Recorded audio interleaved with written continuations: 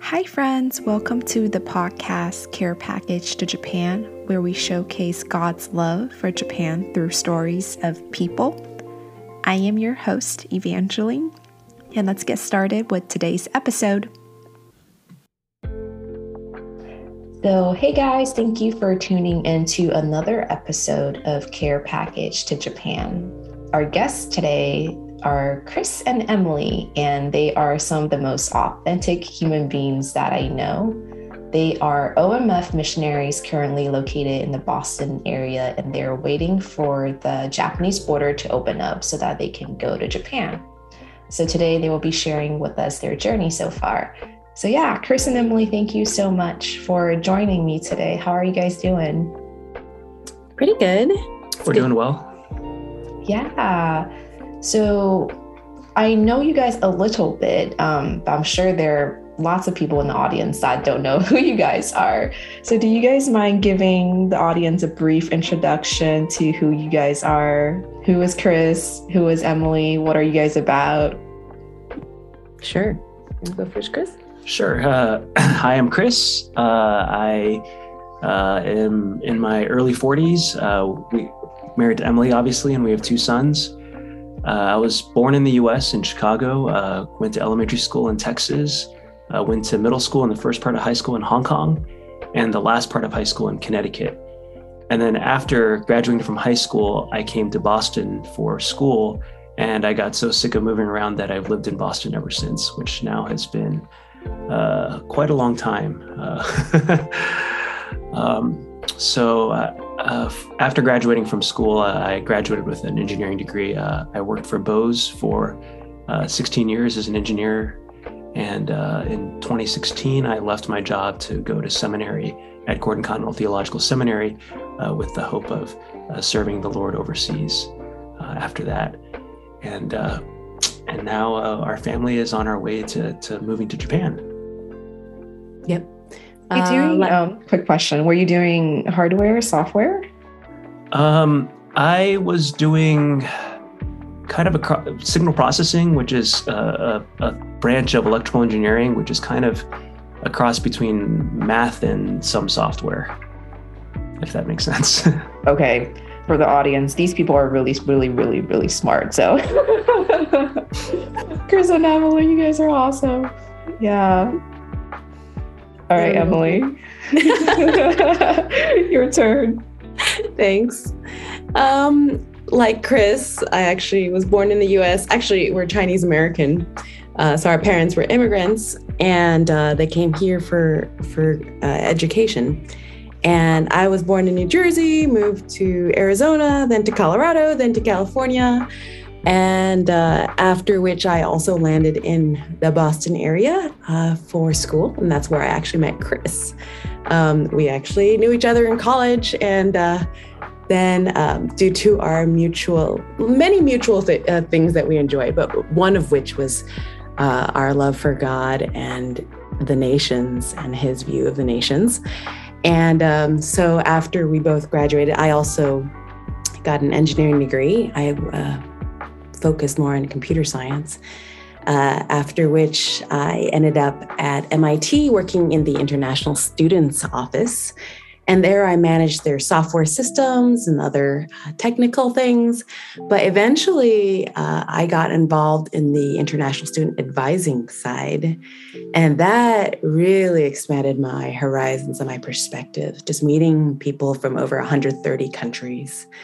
That really gave, God really increased my love for what I could even understand about the nations and for each person from a different country.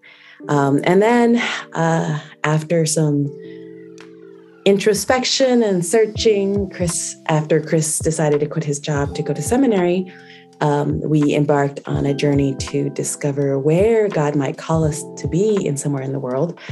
And after we took a short trip to Japan in 2018, I also felt compelled to quit my job, and I ended up in seminary in 2019. And I just graduated in 2020. So we are now waiting in a season of waiting and learning Japanese, a lot of Japanese, to go to Japan, hopefully soon. Chris, do you mind talking a little bit about your decision of quitting your full-time job and plunge into seminary? Can you give us a little background around what sparked that kind of it's yes, I need to quit my job. I need to go get a seminary degree. I need to I want to be in full-time ministry. Or did you know you wanted to go into full-time ministry? Yeah, that's a really good question. I can give you a short answer or a longer answer. Maybe I'll try for medium. Sounds good. So if we go all the way back to college, or actually even all the way back to high school, I think God had really put on my heart an interest in missions in the nations, like Emily referred to earlier, all the way for me back in middle school. And part of that might be, living in Hong Kong and going to an international school and just being surrounded by people from all over the world, and just getting a firsthand glimpse of just how much people need to know Jesus ever since I was young. And so I had this plan in high school of going to get an engineering degree and then working as a tent maker in certain countries that are harder to be open about being Christian in. But then I really wrestled during college and also after college with respect to what my gifts were. I wrestled some with depression. I wrestled with just feeling like I wasn't cut out to going overseas. I had this impression that people who go overseas are super entrepreneurial, super outgoing, super type A, and I'm just super risk averse and super conservative. And so I think after college, I kind of went into this mode of, thinking to myself, God, I'll go if you call me, but there's no way you're calling me, just because there's no way that I have the gifts or the skills to be able to do those kinds of things, to be like a frontier missionary type person. And so this went on for some time, for more than a decade, I guess. And then maybe around 2011, 2012, after our second son was born, God really started to challenge me, and he started to challenge me in three ways. The first way was he started to ask me, how do you know you're not called if you're not actually actively looking to see whether you're being called? And God was kind of pointing out that I was just accepting that I am who or my circumstances are my circumstances, and I wasn't actually looking to explore where he might be leading us. The second thing he pointed out was really that my belief that I wasn't called to be a missionary really stemmed from my own lack of faith. A lack of faith in which I didn't truly believe that God could work through me. I didn't truly believe God could work through who I was, and actually that I was trusting in my ability to create financial security for my family, my ability to create relational stability for my family and stuff like that. And that part of the reason why I wasn't willing to look to see where God was calling me and us as a family was because I really just wasn't demonstrating faith that he could provide for our family.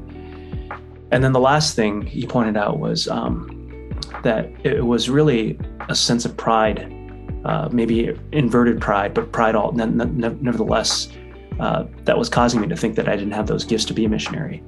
And God pointed out that he brought me to 2 Corinthians 12, where Paul talks about the thorn in his side. And then later Paul talks about how he asks God to take away this thorn and God doesn't do it. And then Paul writes that the Lord said to him, "My grace is sufficient for you because my power is made perfect in weakness. Therefore I will boast all the more gladly in my weakness so that the power of Christ may remain upon me." And God really challenged me through this verse in pointing out that it's not about what I think my strengths are. It's about how God can work through our weakness, and that is how God is most glorified. And so, this is 2011 to 2012. So we went through, Emily and I talked, and we went through a bunch of different possibilities of praying about where God might be leading us. I talked with my work about possibly moving us overseas someplace, and for a variety of different reasons that didn't work out.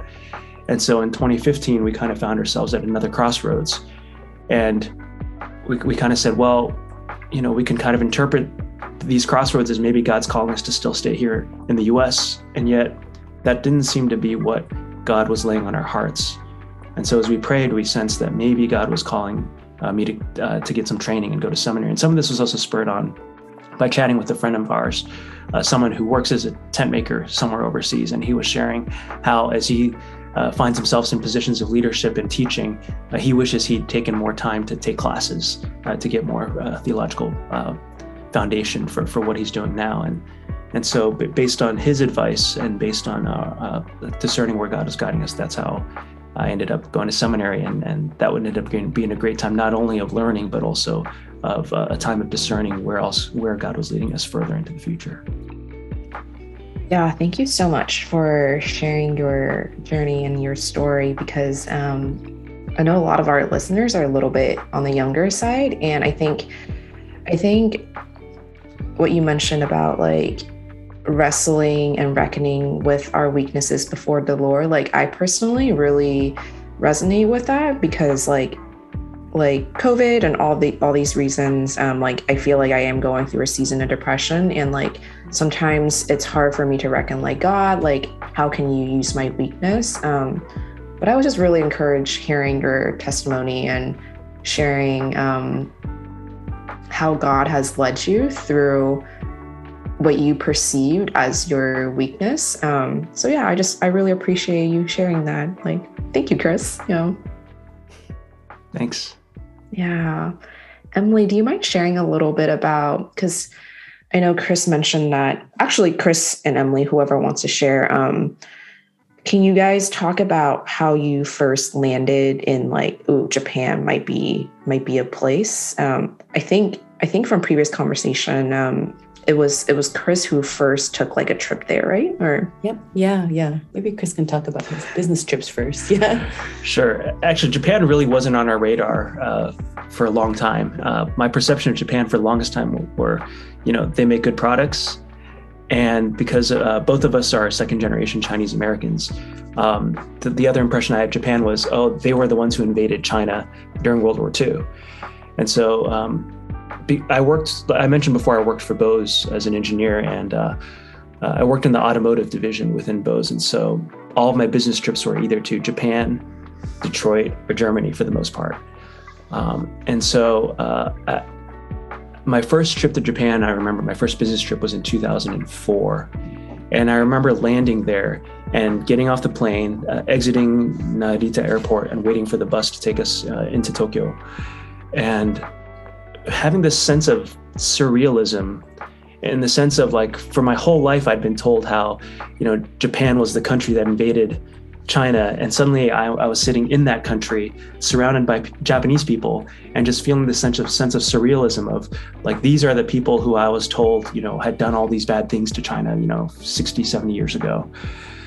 And that was kind of where I started, which he would say isn't necessarily a strong foundation for developing a love for Japan and wanting to go there for missions and wanting to see people come to know Christ. And yet, over the next, 16 years, for 14 years, 15 years, something like that, I was brought back there repeatedly every 1 or 2 years or 3 years for business trips, spending there. And usually I'd go for 2 weeks at a time and have the weekends. And on the weekends I'd go out, I'd go to church, I'd meet people, I'd see things. And just through all those trips, God started to work on my heart. And I still hadn't in my head cognitively thought about, yes, I want to, become a missionary to Japan. But God was using those times to kind of to break my heart for the country, to see how much need there was, to see the spiritual darkness in the country and how few people there know Christ, how few people there know that the hope that we have in Christ for the present and in eternity.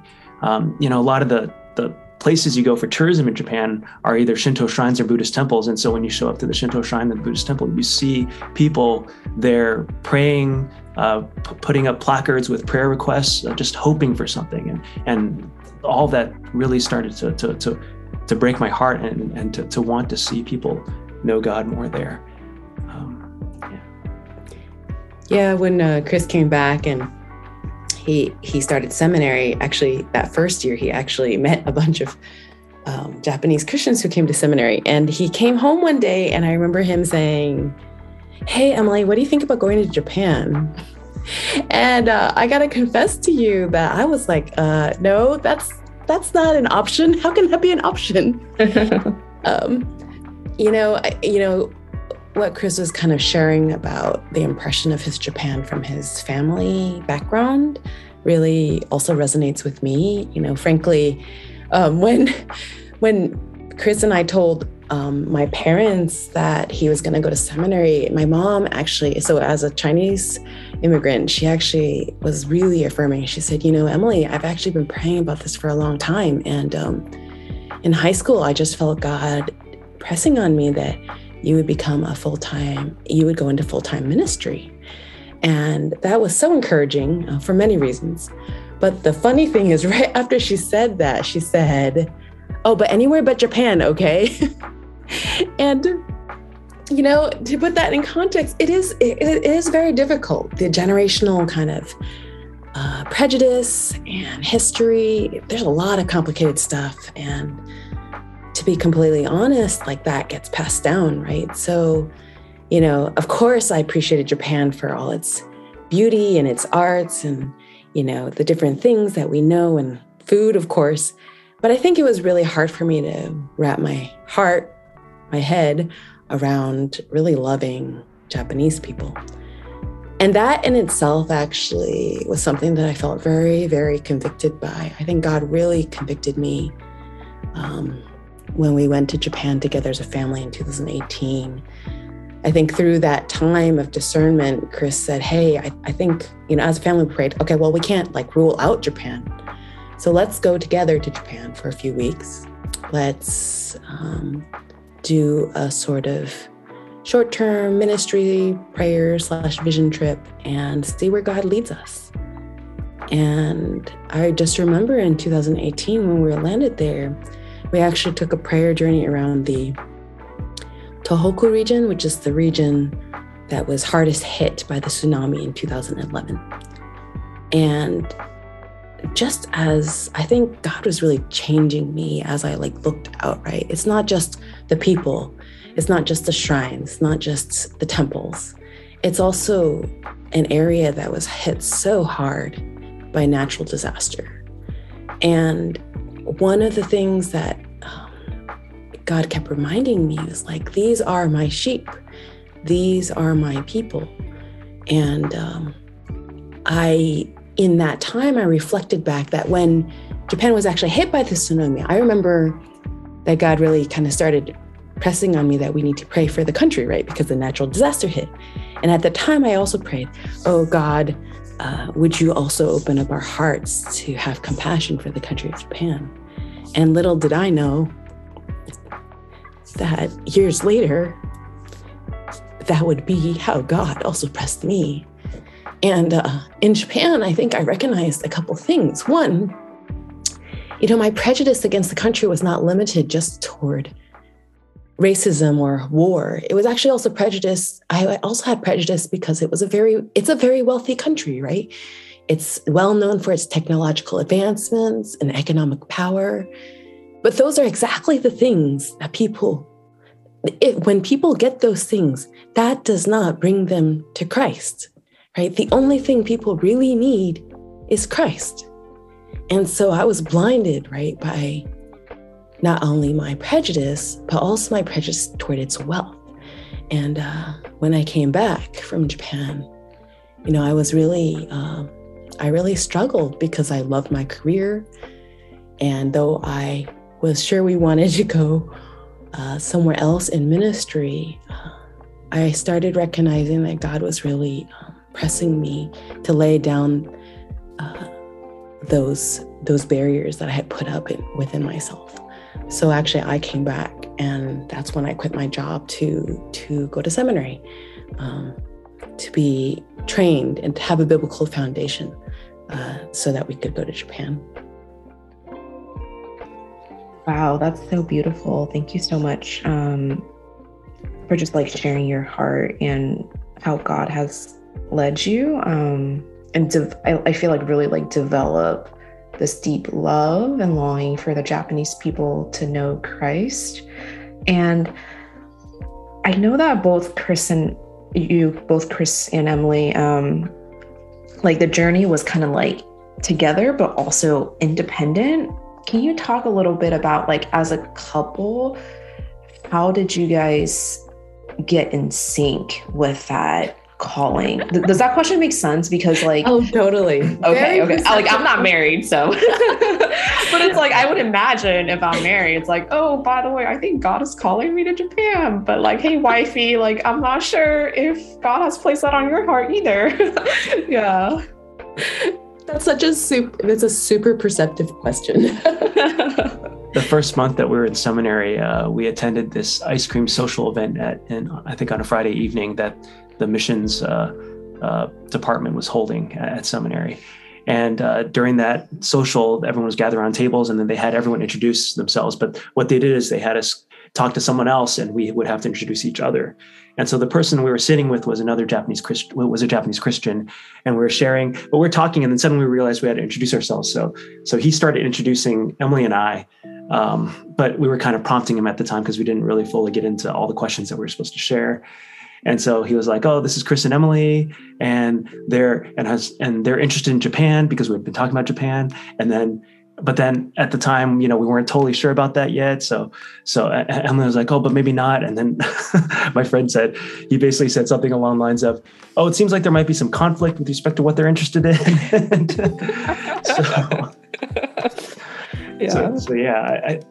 I think because for a long time, when we met each other in college, we went on a short-term trip to a closed country to teach English. And for a long time, as I mentioned, even in high school, I had this vision of getting an engineering degree and working as a tent maker in a certain country. And both Emily and I thought that if we went anywhere, it would be to this country. And Japan kind of wasn't on our radar until even as God was breaking my heart for Japan and showing me, the need and causing me to build relationships with people in Japan and making Japan much more real and human and to me, Japan still wasn't on our radar in terms of missions until perhaps either the year before I went to seminary or the first year while I was in seminary. Yeah. And so, like Emily said, that kind of came as a surprise. Yeah. Like many other conflicts that couples have, especially about like major decisions in life, there's many things that could go in there, right? Like buying a car, buying a house, figuring out what to do with jobs.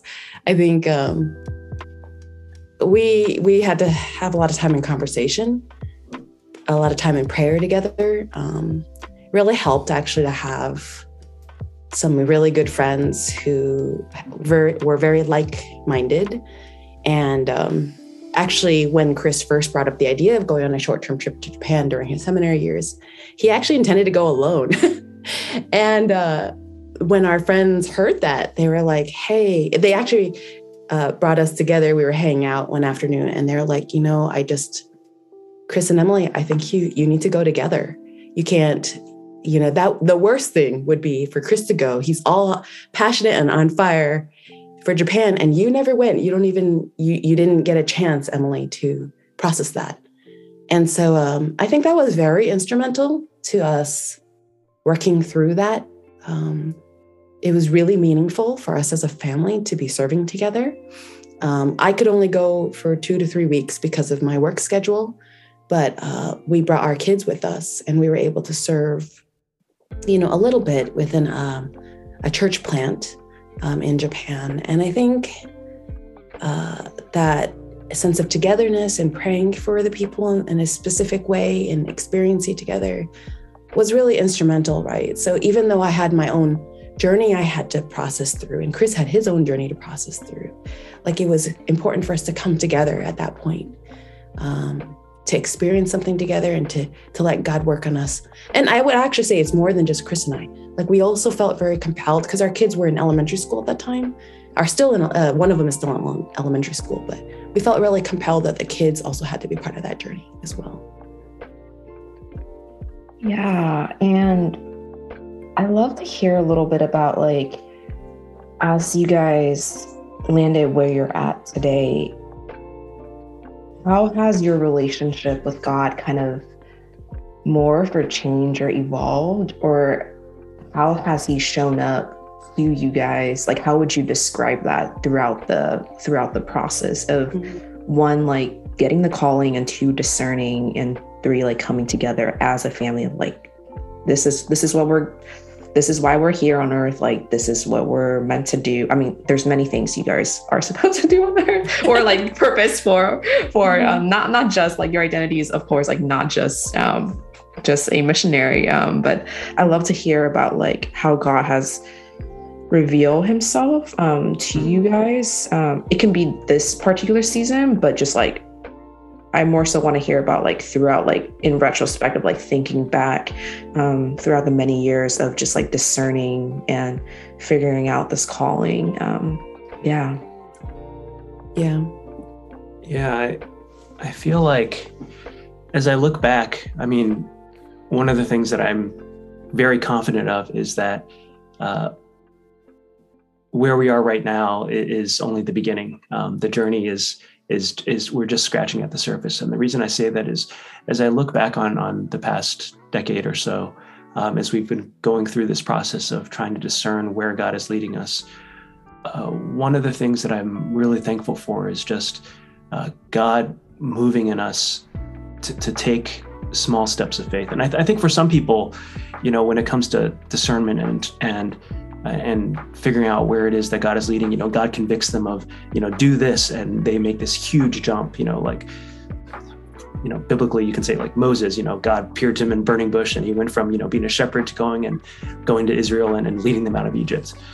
But I think for us, our story is a little bit different from that, in the sense of maybe because God knew just how weak our faith is, and how stubborn and how much control we feel like we need in our lives.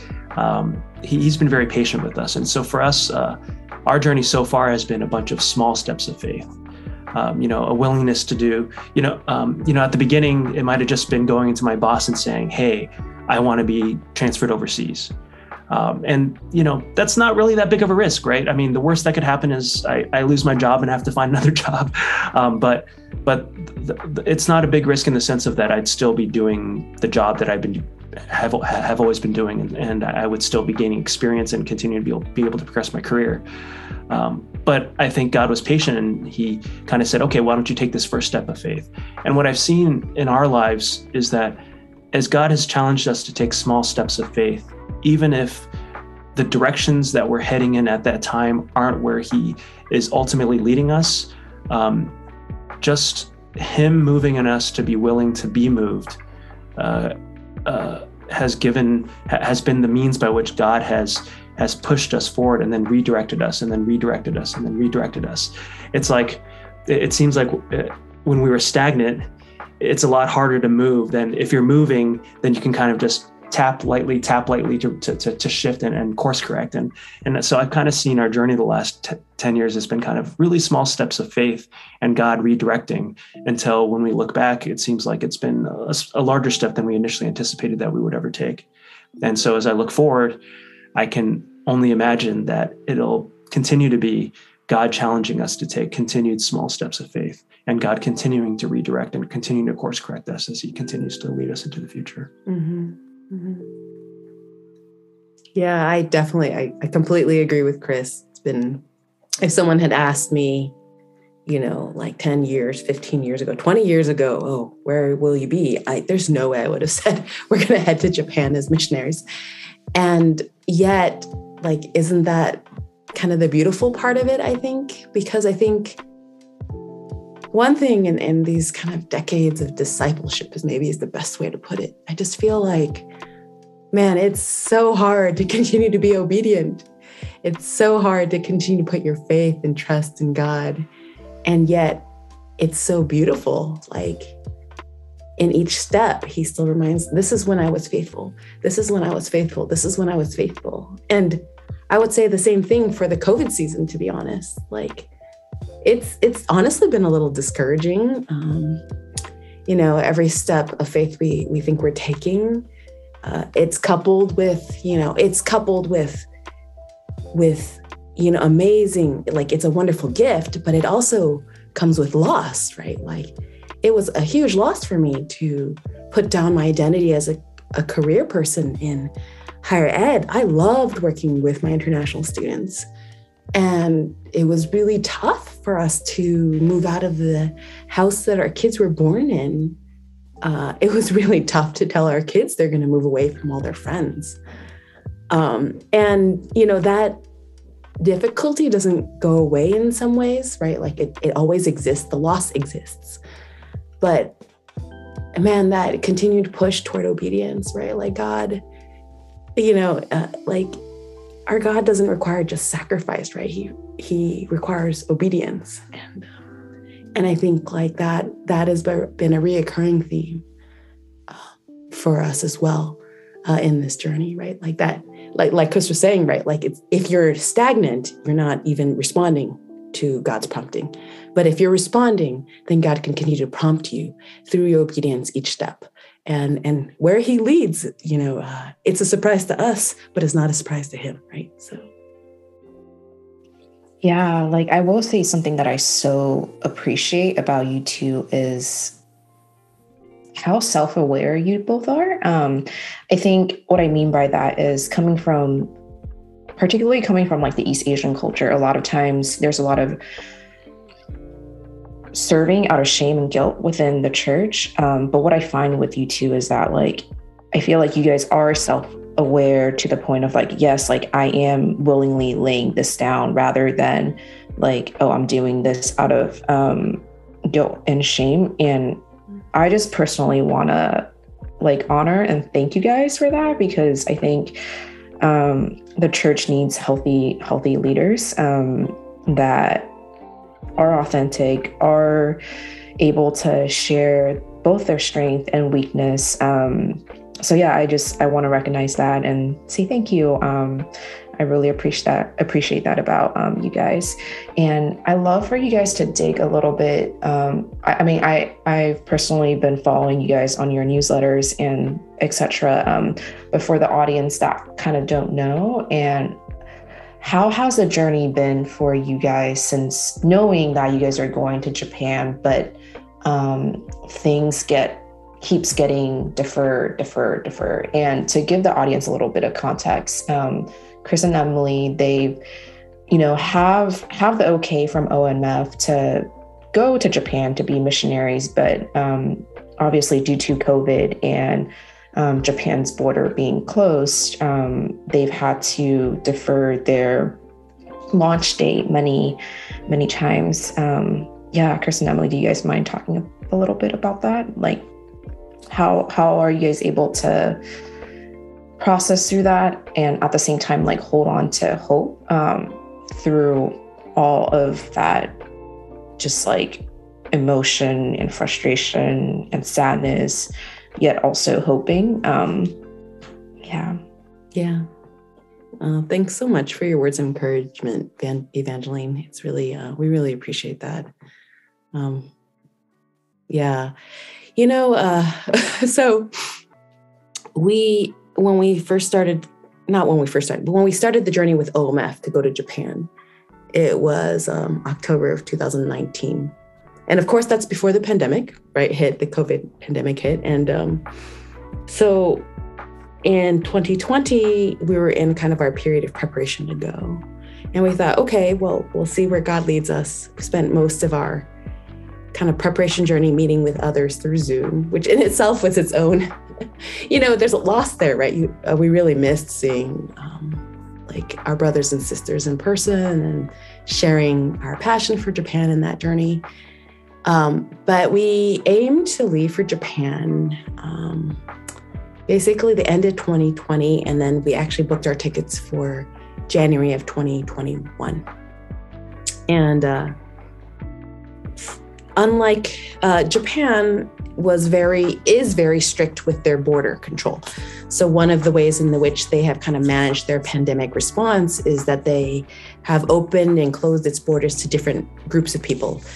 Generally, they'll always open to its own citizens, but outside of that, there is some variety. And so in November of 2020, actually, Japan reopened its borders for the first time after it closed during the summer, and we thought we were going to be ready to go. So we booked our tickets for January. We sent in our visa application. I was going to finish my seminary. We got everything ready. And the day after Christmas, Japan announced that they would close their borders in 1 week. So, but that if you had your visa, you could get in. Now, our visa was actually in the middle of processing, so we didn't have it. So we could not leave. So in January, we said, okay, well, this is in your hands, God, right?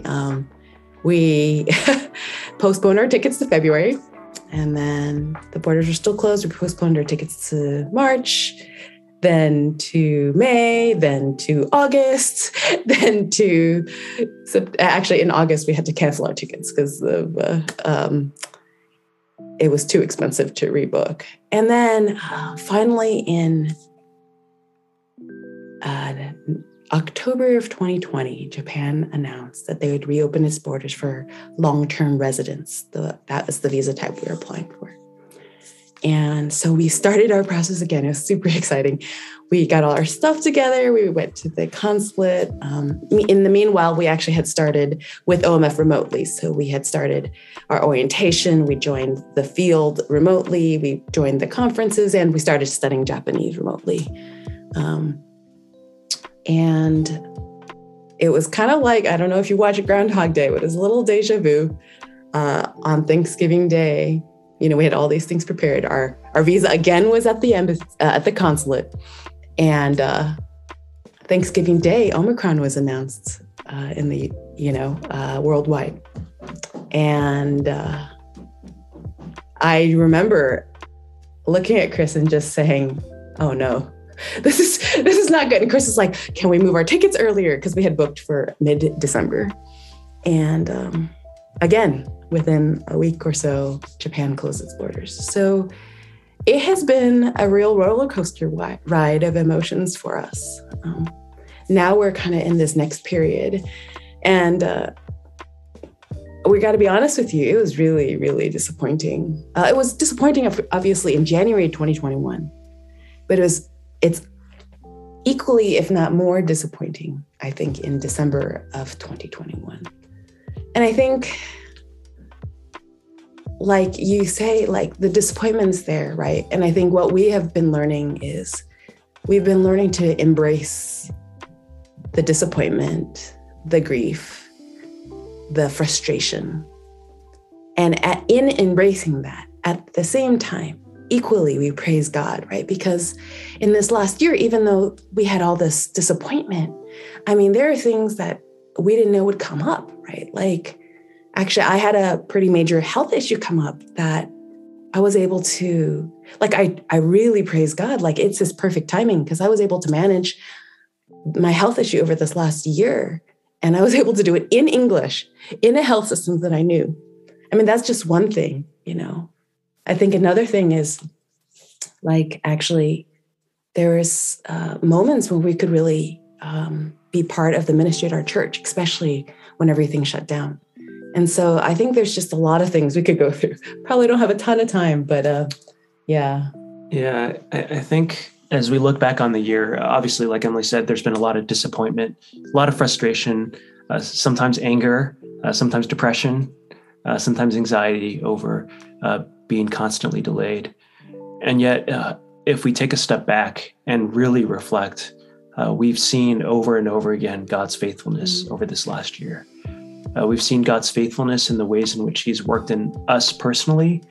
We're second generation Chinese Americans. We came out of this really high achieving kind of mentality of needing to have everything in our control.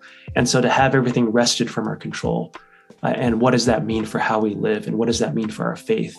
God has really been challenging us and working in us in the areas of really seeking to humble ourselves and to give our anxieties over to him, like he writes in 1 Peter 5, and to really understand and trust and to know that God is faithful, that God cares for us, that God is there.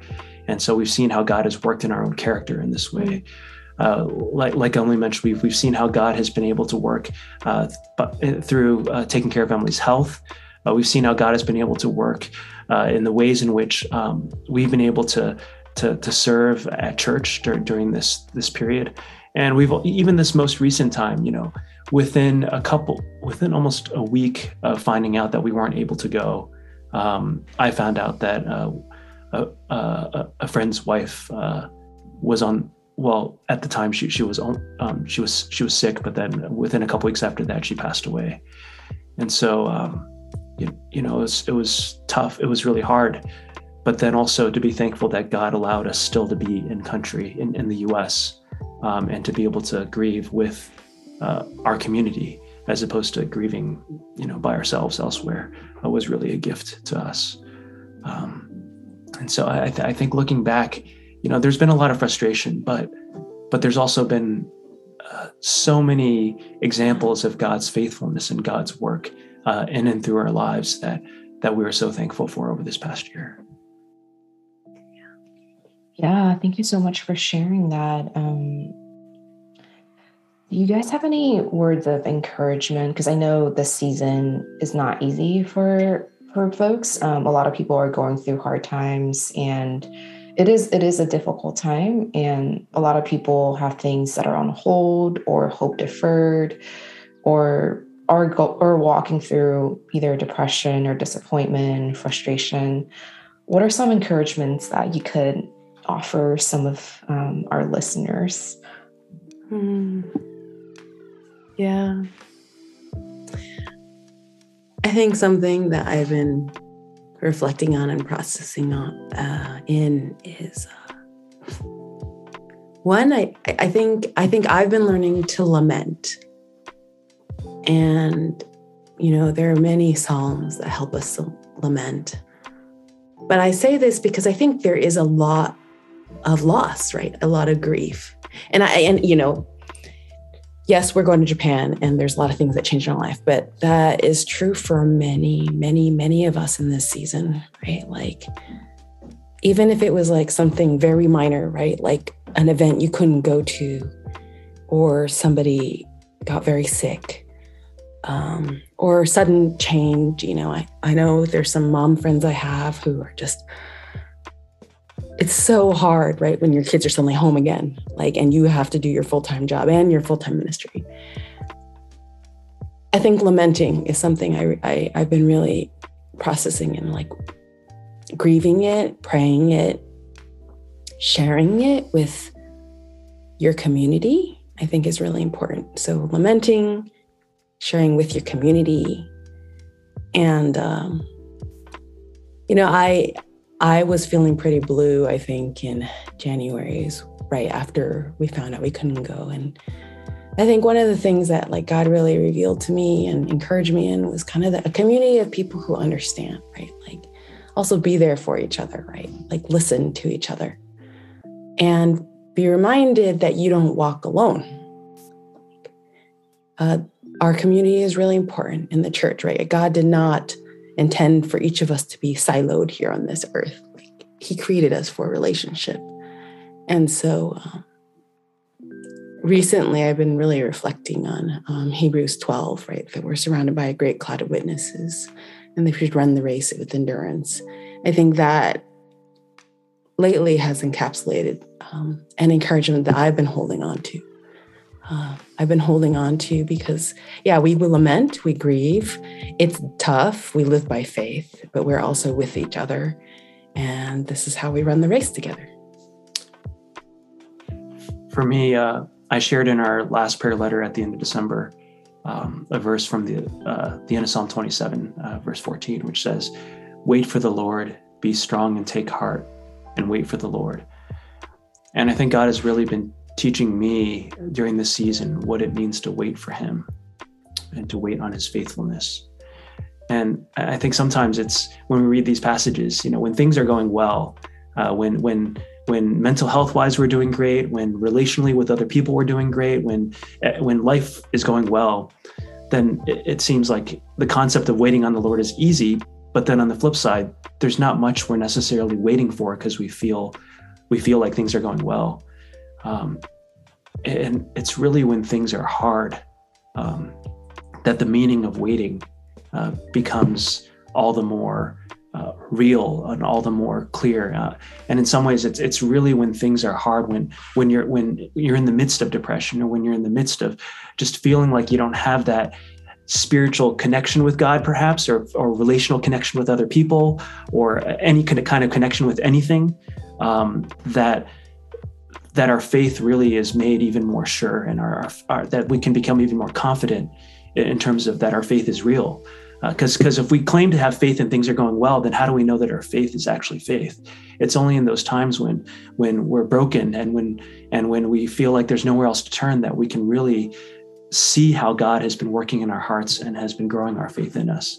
I was reflecting this morning how, when we think about the idea of, yes, God is in control. With it's easy to say this about the big things, right? Like, yes, God will one day bring his kingdom fully on this earth. I trust in that and I believe in that.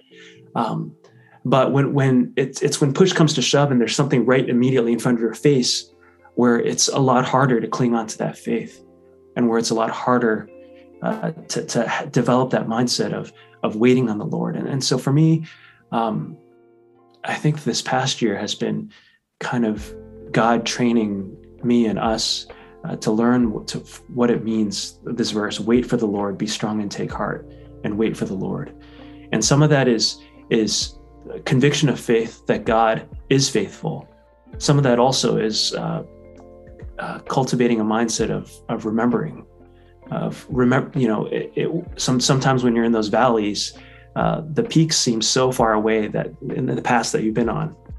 And yet, it's human nature to just be so forgetful about what God has done in the past. It's human nature just not to remember. I mean, we see this in Exodus where God brings Israel through the Red Sea, and then not even like a couple weeks later, Moses disappears for like a week, and then they decide to build a golden calf and worship a golden calf. And it's our human nature to forget the amazing things that God has done when things are difficult. And so I think God has also been working in me to remind me about the importance of remembering, the importance of remembering how God has been faithful to us in the past. God's faithfulness, for all of us who are Christians, God's faithfulness in bringing us to Christ in the first place, and all the other ways God has been faithful to us each individually, uniquely in many different ways. And so I think that's a big part of waiting on the Lord too, waiting with faith, not just because it's a blind faith, but waiting with faith because of also what God has done already in the past.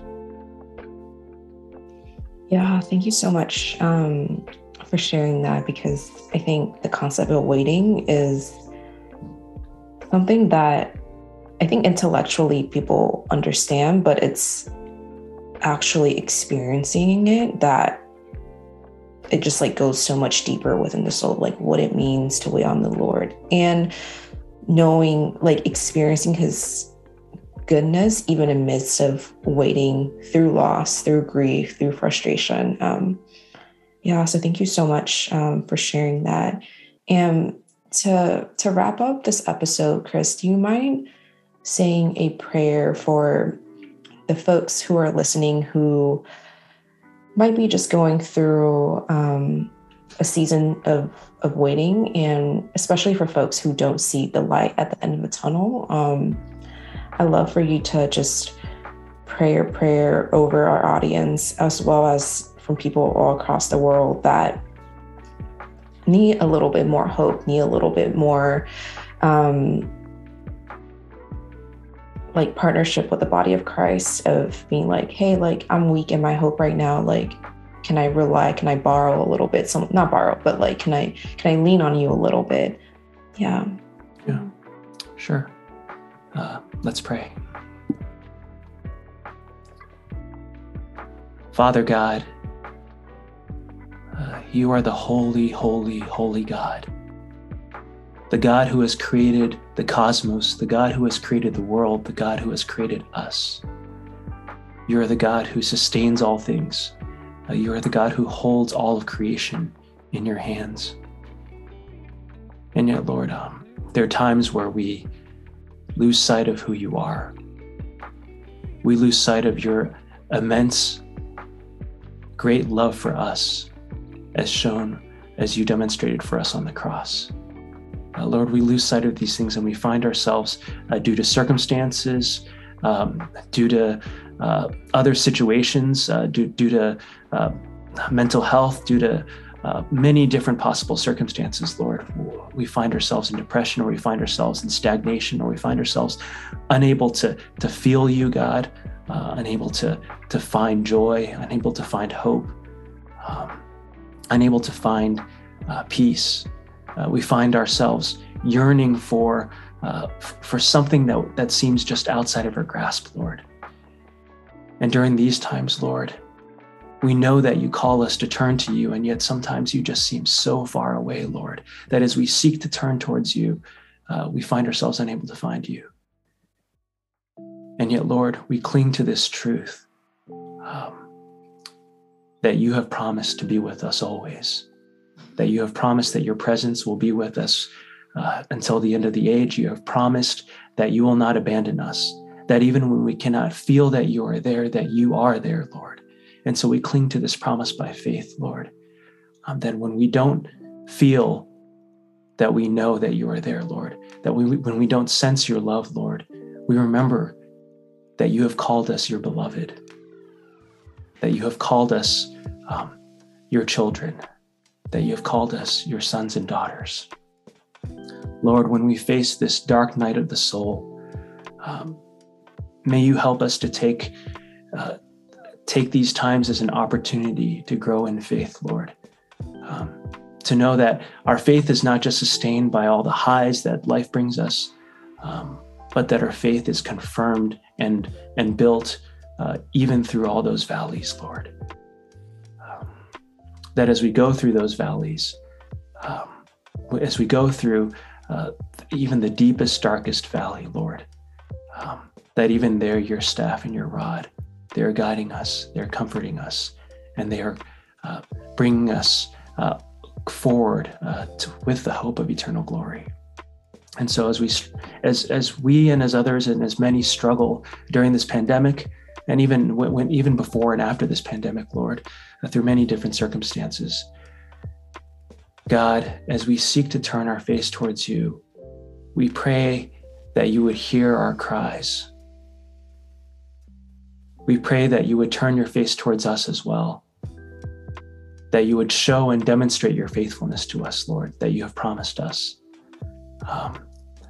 and that you would give us the hope of knowing that you are sovereign, that you are in control, that you love us, that you are good, that you care for us, and that you hold all these burdens that we feel on our shoulders, Lord, that you are the one who took all these burdens and all of our sin upon you on the cross.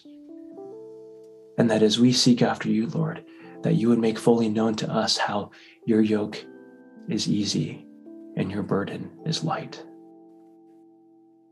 God, help us to rest, help us to lean into you, help us to rest in the comfort of your arms, knowing that you, more so than anyone else in all of creation, Lord, loves us and cares for us and holds us in your arms forever and ever. We thank you, Lord. In your Son's name we pray. Amen. Amen. Thank you guys so much. Thank you, Chris, for praying, and thank you guys so much for being a guest on this episode. I truly appreciate finding more about your story and your journey. And thank you so much for not being scared to talk about just deep, darker emotions and the valleys that you guys have been through. I really, really appreciate that. And at the same time, I also want to make room for some fun and whimsy. And I asked this for all my guests as a last question. What is something that is Japanesey that you absolutely cannot live without? So it can be a type of food, it can be a phrase, it can be Shiba Inus or Daiso or Sakura, anything. It can be fun, it can be silly, it can be, I don't know. Yeah. Well, for me, it's definitely going to be the food. Do you have There's so much Japanese food that I love. Oh, I know. If you had to pick three, you can pick three. I can pick three. Three types of food or three things? Three things. Let's narrow it down. I would probably pick three types of food, to be honest. Okay, what type? Sushi. Sushi's good. Ramen. Tonkatsu. Actually, there's many things I do love. I mean, I think I think there's a lot of beauty that it's hard to say I wouldn't be able to live without it. That's tough. There's beauty in a lot of the art. I really love a lot of the paper designs and things like that. But yeah. Absolutely cannot live without that. That's a little, that's a high bar. Maybe things that I would be sad if I lost. How's that? Okay, there we go. Yeah, I'd be sad if I could never have another bowl of ramen again. I know. That would be really sad. And I've really grown to like Japanese pens. Ooh, do you have a favorite brand? Oh, he does. Where's your pen? You have this box of pens right here. Yeah. So this is how sad I am. Like, I know I can buy these in Japan, but I ended up ordering a box of 10 just because I couldn't bear to live without them. What am I using right now? I'm using Uniball Signo. Oh, those are great. They're like the zero. Is it 0.5 or is it 0.38? Ooh, fancy. Thank you guys so much for taking the time. I really appreciate it. And I hope you guys have fun. Thanks so much for inviting us. This was a lot of fun. Thank you. That is it for today's episode. Thank you so much for tuning in. If you enjoyed the podcast today, or if you enjoyed this show, feel free to leave a comment on iTunes or Spotify, and please rate us. This helps other people find the show, and we just really appreciate all of your love and support. Thank you so much. Until next time, bye.